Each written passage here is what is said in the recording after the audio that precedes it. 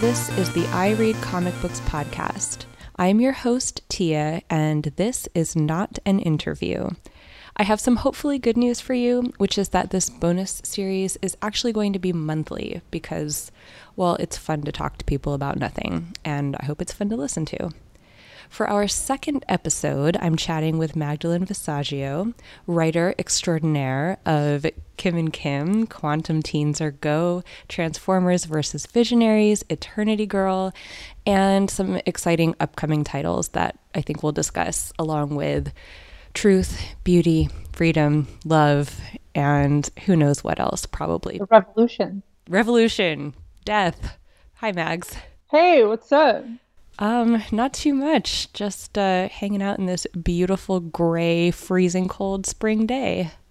Yeah, and it was like 70 fucking 5 degrees yesterday, and I have to walk outside in a coat. Yeah. No, this morning was nice. Sun was out for like 2 seconds. I don't know. I'm sure. I mean, I like it chilly. Like, I don't like it cold, but like, and like, this is like perfect. You know, you need a jacket. That's what I want. I have to admit, I kind of feel like I'm getting rickets or whatever that disease is where you don't get enough sunlight. Isn't rickets just chicken pox as an adult? I think so. Like sad Dickensian disease. I mean, I imagine if you're getting chicken pox as an adult, there's not a really inspiring story behind that. So, Eternity Girl is like 2 for 2 making me cry. Okay. I don't know how I feel about that. Well, I think that it's a good thing because I think people who are going to identify with Caroline are probably people who need to feel something. I mean, yeah, I think there's, a degree of that. And there's a lot of personal shit I have to go through when I write it. So, I if it's fucking up other people, it really fucked me up. I don't think of it as fucking up so much as just like giving you something to think about that might be useful, but that is also hard. I mean, I'm never trying to like give anybody anything to think about, but I mean, if people are taking stuff away from it, that's cool. I always just try to create an experience, like I just want people to like feel something in it, Yeah. That's kind of, I feel like all any of us are in this line of work are really trying to do, just evoke some kind of emotion. I don't like message, or at least being messagey. Mm-hmm. I think that people who have a lot of depression that they deal with don't trust happy feelings as much. And so it might be easier to be confronted by something sad or difficult. It is maybe more familiar ground. And yeah, I've often wondered about that, the way like when you're feeling down, you want to listen to sad music. Yeah. And I think it has a lot to do with the fact that happy things, it's not so much that you don't trust them, although maybe this is what you mean. It's not so much that you don't trust happy things, is that it feels not quite mocking, but almost like foolish. Yeah. That like makes sense. If you're listening to All Star on like a really bad day, an already banal song is going to sound profoundly more so from its disconnect. That song just like follows me around and haunts me. I love All Star. That does not surprise me. I have me. a whole conversation with you. In fact, you know what? Fuck what we were talking about a second ago, because I'm talking about All Star now. I have a theory. Everybody likes that song, but we're all embarrassed for liking it. Like that was a song that everybody loved, and then all of a sudden, like 2004 or some shit, we're all like, you know what? Fuck All Star, and it became a joke. And I think that we all still secretly like it. I think that all of it, when it comes on and we like say shit about it, I think it's all just being like, I don't want anyone to think that I like it. We all know all the words, and you get a little adrenaline hit when you sing it, and it's like, what's not to like? I know. I agree. Okay. Why have we never karaoke'd? Because I don't karaoke. Oh, okay. All right. I'll have to figure out a way to just like have us do a spontaneous sing-along. I mean, I do sing-alongs to my guitar at home. Yeah, I was going to say maybe we could figure out like a... I know how to play All-Star. That does not surprise me. I also have I Want It That Way in my repertoire. Part of Your World from The Little Mermaid. Wow, okay. I want to be like you from The Jungle Book. Is there a way that we could like write a medley of all of these songs so they just like seamlessly transition one into the next? I mean, probably. You just have to write all these weird transitional things. I mean, like, Weird Al and his polka medleys. Oh He God. takes a whole bunch of just songs that happen to be popular at the same time and just rams them into a, 6 minute long marvel. We need to make this happen. Ba-dum-ba-dum-ba-dum-ba. You could like put the chords in the back of one of your books for and like people could learn it so that we could make it be it could be the new Anyway Here's Wonderwall. Yeah, I don't think that would work. My favorite like archetype is like the douchebag at a party who sees a piano and just sits down and starts wistfully playing. Imagine like he's saying something profound about the world instead of just being a guy who knows one song. I mean, you just described like literally every person I was friends with in high school and college. No, me too. Me too. I was exactly that piece of shit. But and you I'm learned to play still some new very much. songs. Thing is, I'm not like Anywhere Here's Wonderful. I'm Anyway Here's Hotel California. Oh no. That's me. I don't even announce it. I'll just start playing it, and generally it's in the middle of the second chord that the third chord, people realize what's going on, and then they all just look at me like, really? But then they join in. I think if you started playing All Star, people would give you a different response. It doesn't sound as good on an acoustic guitar. Doesn't it though? Because I'm really into like very aesthetically different covers of songs that everybody knows. Oh, okay. Well, then I actually did one of those of All Star recently. Obadiah, what's his face's Hey Ya. Oh yeah. Back in the day. Mm-hmm. I believe that's from back in the day, but then granted, that song itself came out 15 years ago. Oh Jesus.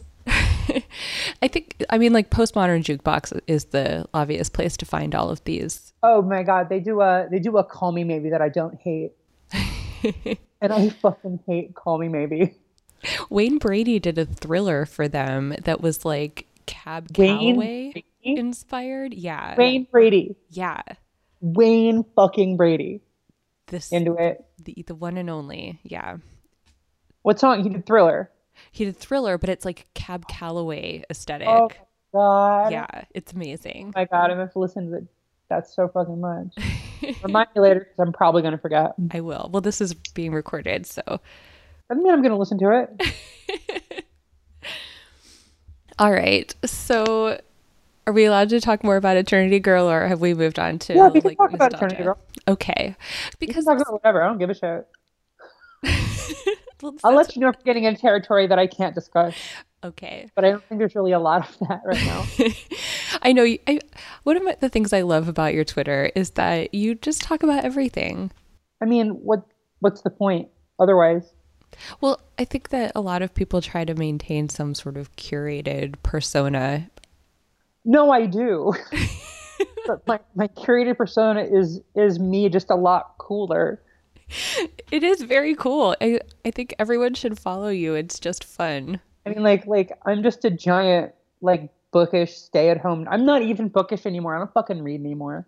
I know, me too. I feel like such a freaking fake. Oh my God, right? Because like, and I'm trying. This was gonna be my weekend where I was gonna read, and nah, I just been watching OJ Made in America. Well, that's legit. That's like, It is legit, but I'm in the middle of a book, and like, what and I book? was like, SPQR by Mary Beard.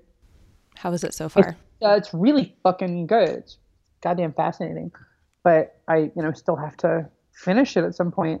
And I was traveling a bunch, so I read a ton, and I stopped traveling. But you're sort of, I feel like you are an amateur, and I say amateur only in that you're not like pursuing a degree or anything, American historian. And so OJ is just it's an important historical moment. No, and that's legit fair. I actually really love American history. I've sort of been on this quest now since college to just because I just want to understand how we got here and think of ways to make American history feel less default to me and feel more like well, this is like processes that happened similar to how things happen in other parts of the world and stuff like that. Because, we still grow up with that tendency to sort of see ourselves as almost not even having a history, Yeah. like we have a past, but not a history. But we totally have a history. And we do have all these rival societies in the country and all these rival ideologies. And we just have a very particular system for dealing with that stuff. Do you think that the American exceptionalism is like able to thrive because of that misconception about past versus history? Oh, I mean, I think that's kind of the only thing that makes it possible because we don't have a history. What we have is like a narrative. Mm-hmm. And always feel like, I remember thinking when 9/11 happened oh, so this is what history is like. Right. Because that was a thing, that mattered. And it wasn't just sort of the middle class model of just one thing after another, which is how a lot of the way we present American history is a series of inevitabilities.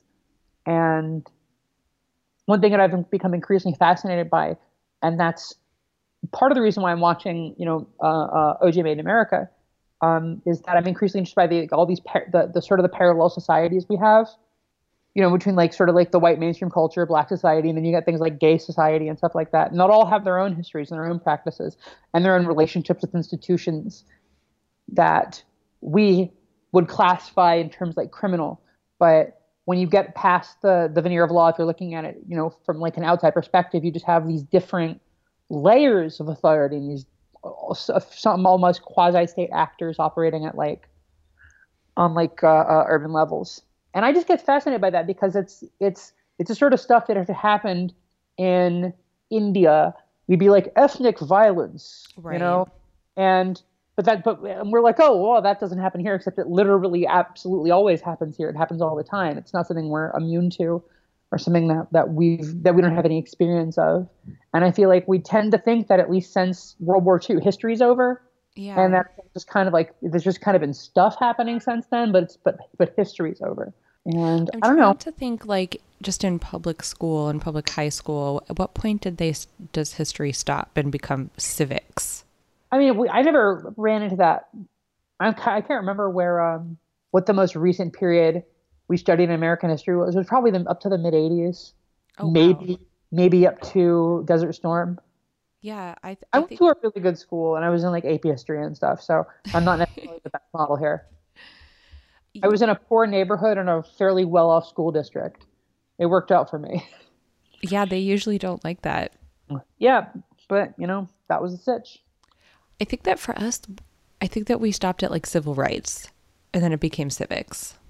Yeah, no, I just don't really remember the distinction. I definitely remember having at least some conversations, regarding Reagan and into Desert Storm, but I don't think we got too much into it. Because at that point, like, history is so recent. How do you even talk about it? Because at that point, it's the mid 90s. You're talking about things that were often 4 years earlier. Right. So it's like, how do you even have those conversations in anything approaching an objective way? Like, it's sort of thing. How do you talk about, the 2016 election to kids without imparting a POV? No matter what side you're on, it's this huge event that has meanings that reverberate to this day. It's current, it's debate, it's not even civics, it's not even policy, it's just like zeitgeist. You can't have conversations about it that are objective because the consequences are all immediate. No one knows what's coming. And so everything becomes a matter of like expediency.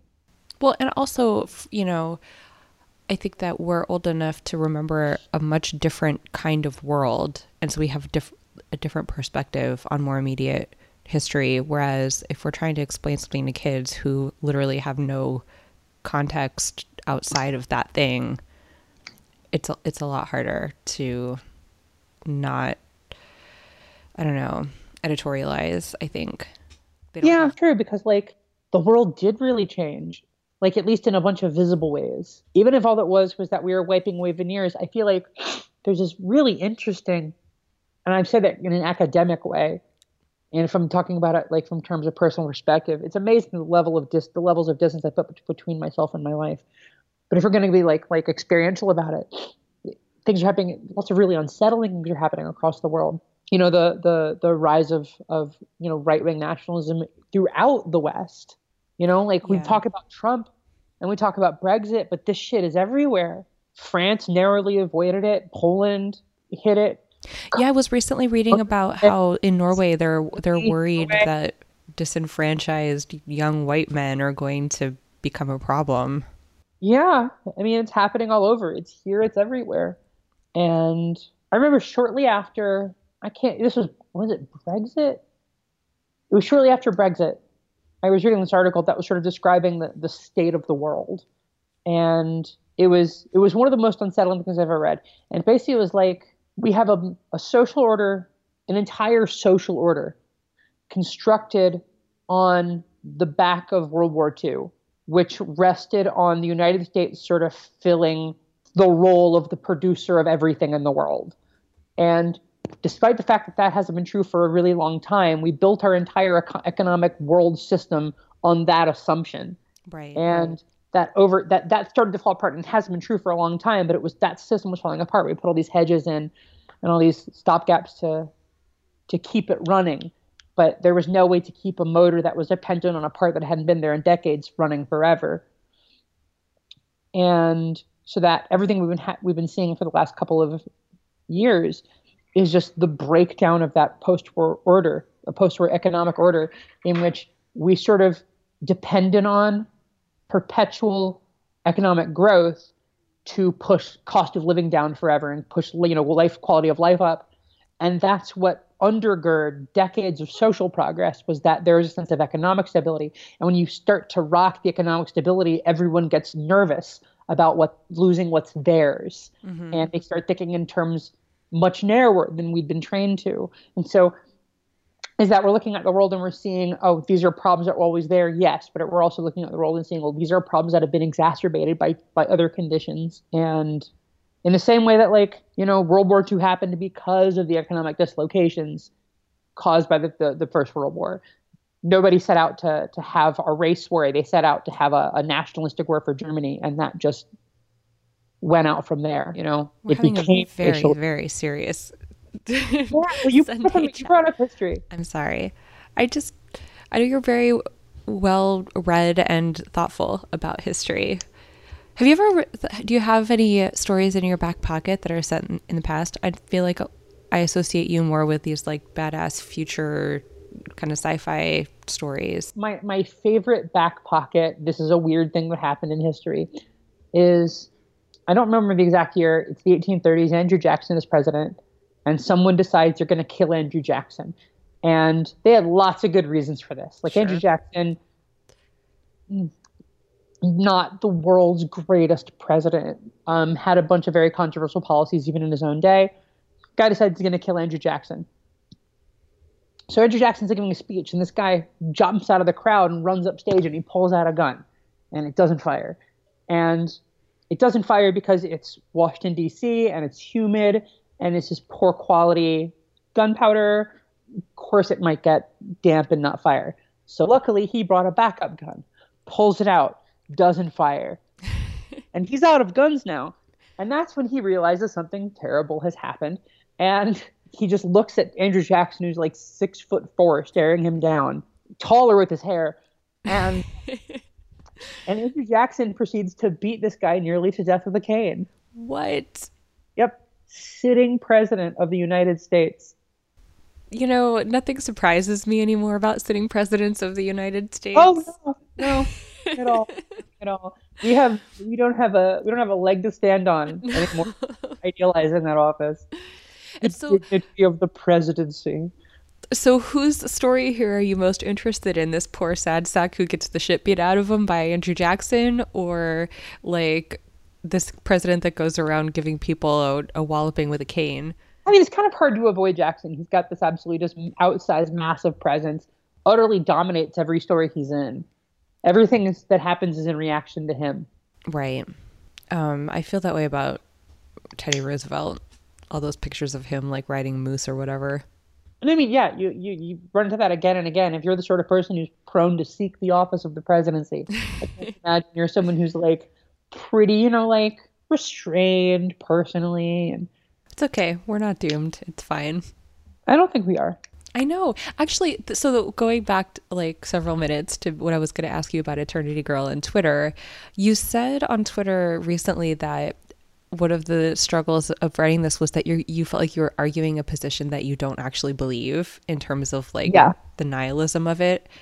And I wanted to talk to you more about that because I feel like that's a conversation that we have a lot. Yeah. And so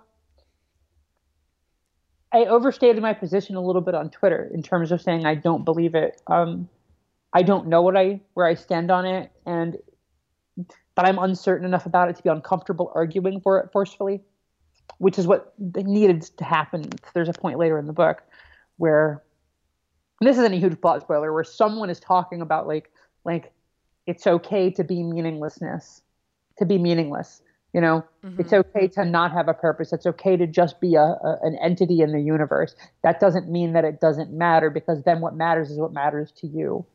Right. There's not like an objective, list of priorities. It's just here's what matters to you. And that's not a position I'm super comfortable with, but it was needed in the moment in the book.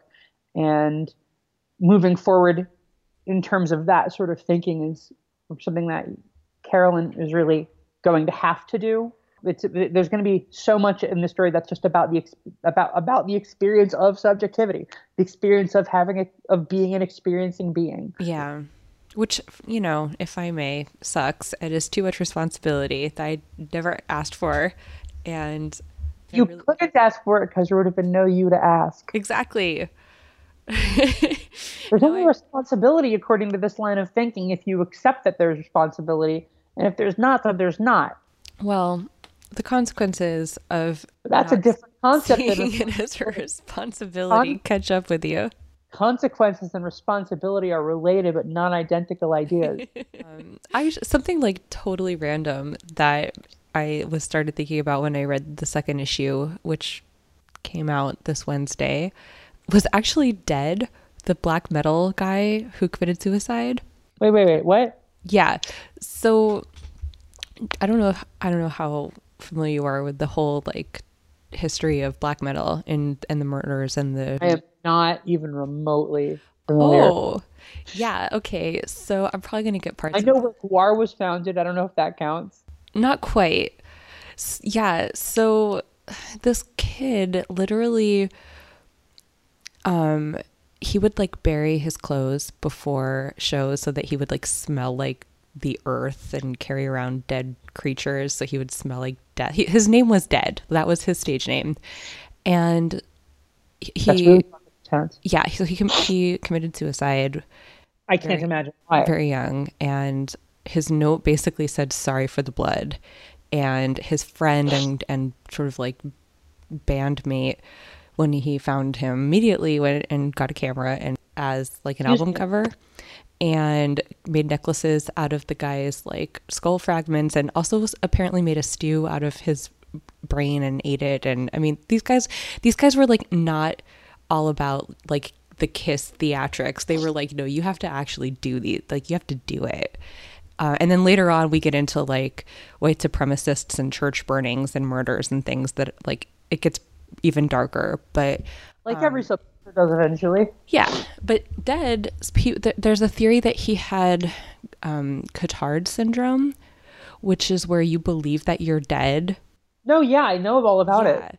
That's like I've been fascinated about for years. So as I was reading Eternity Girl, it made me think of Cotard syndrome and like the problem of believing that you're immortal but also dead or wishing to be dead. No, actually, that's definitely an influence. I've been fascinated by Cotard. I'm fascinated by a lot of abnormal psychology stuff, but Cotard is something that as someone who is super morbid and thinks about death a bunch. Right. Cotard's has obviously been something that I really gravitated towards. I actually first heard of it on Scrubs. There's a minor character, like he's a gag character who's got Cotard's, and he's always just narrating to himself about how he's dead, and everyone's like, "You're not dead," like yelling at him. Because he's really annoying about being dead. It's like being dead at people, right. You know? But but so just the idea that like the sort of the walking corpse syndrome, the idea that like you could just be walking around doing stuff, but also be convinced that you're dead on like this metaphysical level, or even on a purely physical level, just really fascinated me. Because I'm someone who grew up. No, like it kind of sucks, but also like I've spent half my life, dealing with depersonalization and derealization, and so the idea of being like, well, I'm not a person or I'm not real. That's actually not too far from being like, well, I'm dead. It's a difference. Depersonalization isn't like for me isn't like a delusionary state. Like it's weird. I don't know how to describe it. Maybe I'm wrong about that. I'm not going to make like pronouncements about clinical psychology. Yeah. That I'm not qualified to make. But it does seem like there is a distinct difference between believing those things and believing in those things, but also having some sort of perspective of understanding that you understand them. Yeah, like so I guess that's what it feels like, but maybe that's just sort of staring at subjectivity and looking at mental illness in the eye and being like, oh, it's actually not a hard line there, is it? Isn't the line crazy people don't know they're crazy? Yeah. But I mean, there are crazy people who know they're crazy. Yeah. But yeah, so like depersonalization, derealization, those are experiences of mine that have their stamp all over Eternity Girl. There's really no way around that. Can you talk a little about your collaboration with Sunny Lou? Because I just feel like the art and the story go together so perfectly. So Sunny came aboard. We had been spending a lot of time trying to figure out who we wanted to draw the book. So when I originally pitched the book, I wanted to bring in Paulina Ganesha, who had done the Element Girl short with me in 20, or I guess that was published in January 2017. And Gerard thought that she just kind of didn't have the right darkness for the book, which I don't necessarily agree with, but it's his imprint. So we started like batting around other names, like Chris Anka, Mike Diodato, Brett Parsons all came up, and nothing felt like we were landing it. And then I sort of remembered that I'd really loved Sunny's art in Dr. Fate, which is the only thing from him I'd read at that point. So I just sort of floated his name, and everybody was like, "Oh, that's perfect." And we looked into it, and he was free, and we brought him on board. The collaboration is mostly through Andy, our editor, because he lives 13 hours away. Mm-hmm. Like he's 13 hours ahead of me in Singapore. Right. So he's more than 13 hours away. It is the other side of the world. Yeah. And so that means, so sometimes I'll wake up to messages from him that he sent me at like 2 a.m. local time. Like my time. And, I'll try to like answer those as best I can, but during the actual process, it's really all mostly mediated through Andy. So is it like as fun a surprise for you when you get to see these pages? Well, I mean, like it's pretty, I mean, it's all pretty normal in terms of like structure, the structure of the process. He sends in his thumbnails, and we go over, me and editorial go over and approve the thumbnails or request changes, and then he does then he does his inks. So it's not like, I don't know what you mean by like, it's not like a surprise, except in as much as I haven't seen the art before and I sort of never know what he's going to do. It's been really interesting watching him interpret my scripts, because he takes things in very daring visual directions. There's this little bit at the end of issue 3, and I don't even really know how to describe it. I've never seen a comic structured quite like this.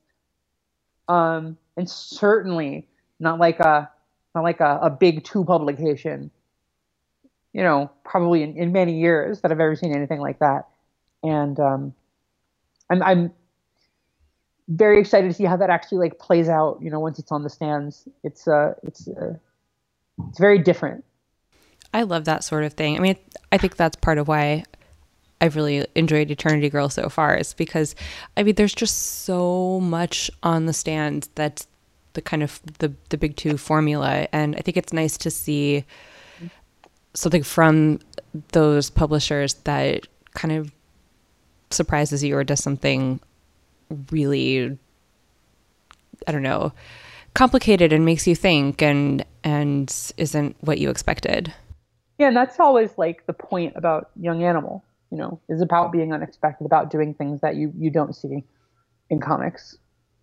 You know, I mean, what's Shade the Changing Girl? Like, first off, what an amazing book. I'm convinced it's the best comic on Love the that shelf book. right now. Um, but that's a story about like an alien who takes over the body of a teenage girl and then has to learn about being a teenage girl and all the insanity that goes into that, while also dealing with the fact that she's an alien with a superpowered magic coat. It's a book I don't know how to explain it to people I know. without I've lost my mind, like I've had like fucking had a stroke. But it's so intelligent. It takes risks, and it was such a big influence on Eternity Girl, to be honest. They definitely seem like they go together, and not in terms of that like one came after the other and or anything like that, but just that they belong in the same collection. Yeah, and I think that's really true of all the Young Animal books. But I don't know, Shade influenced Eternity Girl in ways that I can't even really define. I liked not how weird it was, but how it was weird. Yeah, that makes sense. Because it isn't And just weird for the sake of it as an aesthetic point of view. It's really part of the character and the story. yeah, and so you look at something like Doom Patrol, and that's weird for the sake of weird. And that's not to knock it. Like that's an aesthetic decision that they've made. And that's its own kind of experience, its own kind of anarchy, its own kind of chaos. What I've always liked about Shade, and so Shade's a book that's also in a lot of ways about poetry. And it's a book that uses its weirdness poetically, and not in a way that I mean that like it uses it in ways that'll be like, like schools be like, oh, the symbols of blah blah blah, you know, but in ways where just like it feels resonant and coherent, like it doesn't have the chaos, but it has like a direction, it has a focus, it's moving towards something. That's a really good way to put it. I agree. And so that's kind of what I wanted to do. I wanted to be weird in the way where the weirdness wasn't overwhelming, where the weirdness pointed towards something, toward an endpoint, towards a goal that the story is trying to get to. I can't wait, but I also don't want it to end. I wish that it were an ongoing. But then some stories I think need to be contained. Well, if we ever did another volume, I mean, I already know what I would do for another arc, and there'd be such a distinct demarcation between the two arcs that Yeah. they're very much they're two parts of the same story, but they're also their own thing. Can you talk about shifting gears from doing these distinct arcs to doing an ongoing? I have no idea what I'm doing with an ongoing. Um, I'm writing arcs. Well, I'm writing yeah. arcs, and I'm trying to experiment a little bit with serialization elements. I've never really tried serialization. We studied it a little bit, when I was doing the DC workshop, and so I know the technique. But I'm after attempting to implement it like deliberately in advance, I realized that that was not going to work. That I just have to I have to let it happen on its own. I have to I have to sort of find that rhythm. Yeah. That's exciting though. I'm so excited. I am too. And at this point, I've now written 10 issues of Kim and Kim, and I sort of can't believe that. That's a lot. I feel like it just Yeah, got announced. I don't think no, no, no, no, no. 10 issues of Kim and Kim total. Oh, not for No, the I've written two ongoing. issues for this. Got But I it. mean, Okay. like, it just feels really weird because, like, I've spent more time with these girls than I've probably spent with any characters I've ever come up with. In a more concrete way, I've never had this long term a relationship, with my characters. So that's a very unique part of this for me. So, something that really interests me about writers and the relationship they have with their characters is it seems like some writers have complete control over their characters. Like I asked Wendy Peeney if it was hard to make her characters do what she wanted for 40 years. And she was like, why are you even asking me that? They're my characters. I make them do what I want. But there are other writers who I feel like their characters get away from them and fight with them and ask them for things. I don't know. What kind of relationship do you feel like you have with them? It's I have never found that my characters have been overtly rebellious. Probably the biggest moment in terms of a character kind of getting away from me was this comic I was self-publishing years ago. And there was this issue where, these two characters that had this kind of simmering tension where it was finally going to break out in a superpowered fight. And I'm in the middle part of the scene and I'm like, oh my God, he's going to kill him. And there was no way it wasn't going to happen in that moment. I was like, he's going to do it. He's going to kill him. And which is not that hadn't been my plan. Right. That hadn't been my plan. I had if I had further issues planned out, this was a ridiculous arc and it's a whole thing. But like I didn't have any plans for the character dying, but there it was in that moment. I didn't know how else it could go. And so I went with it. Kim and Kim surprised me in the sense that I never have issues where they're not going where they need to go, but it's very interesting sometimes the ways in which they choose to get there. Like it's just weird how a scene can develop in some very anarchic directions, especially with Kim and Kim, because you have a player who's just like almost committed to being self-destructive in Kim Q. Mm-hmm. That's like a not an amazing personality trait of hers. She is very self-destructive. So she's always destabilizing situations, and she destabilizes them in ways that aren't always what I planned for them to be. And then I have to sort of make the plot sort of U-turn or zigzag back to where I want it to be. Even you suffer from this unattractive tendency that your character has. I don't know what you're talking about. So also tell us how to pronounce. Are we allowed to say shit? Oh shit, it's Kim and Kim. It would have been oh shit, but we were like, we don't want to deal with trying to get the word shit into Diamond. I see your cat in the background and I just got really distracted. Oh, yeah.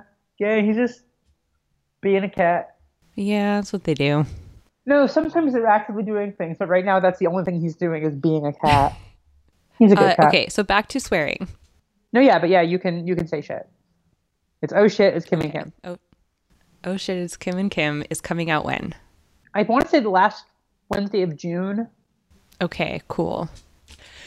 Well, I promise people I won't keep them longer than an hour unless they're Kieran and they want to talk for 2 hours about crying, which is fine if you want to stick around and talk more about death and politics and cats and things. I have to work on, I have to break a mini series this afternoon.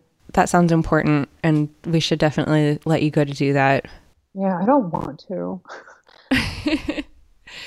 Okay, well, before you go, is there anything else that you want to tell us is coming out that we should keep an eye out for, that we should pre-order?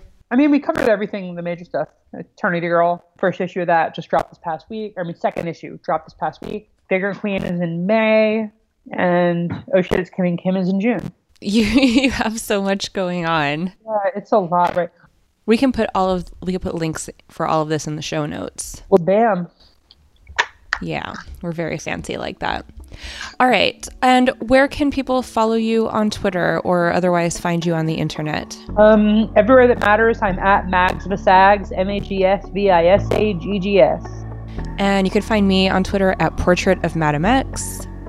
You can find the show at IRCB Podcast or in our Goodreads group or our website, ircbpodcast.com. You can email the show at ircb@destroyedthesybe.org. And please rate the show, subscribe, tell your friends. We love to hear from you. Infinity Shred is the very best. They do our music, and Xander the Audio Wizard is also the best. Thank you for listening. Thank you, Mags, for hanging out with me. Thanks for having me. Always a delight. And thank you, everyone, for listening.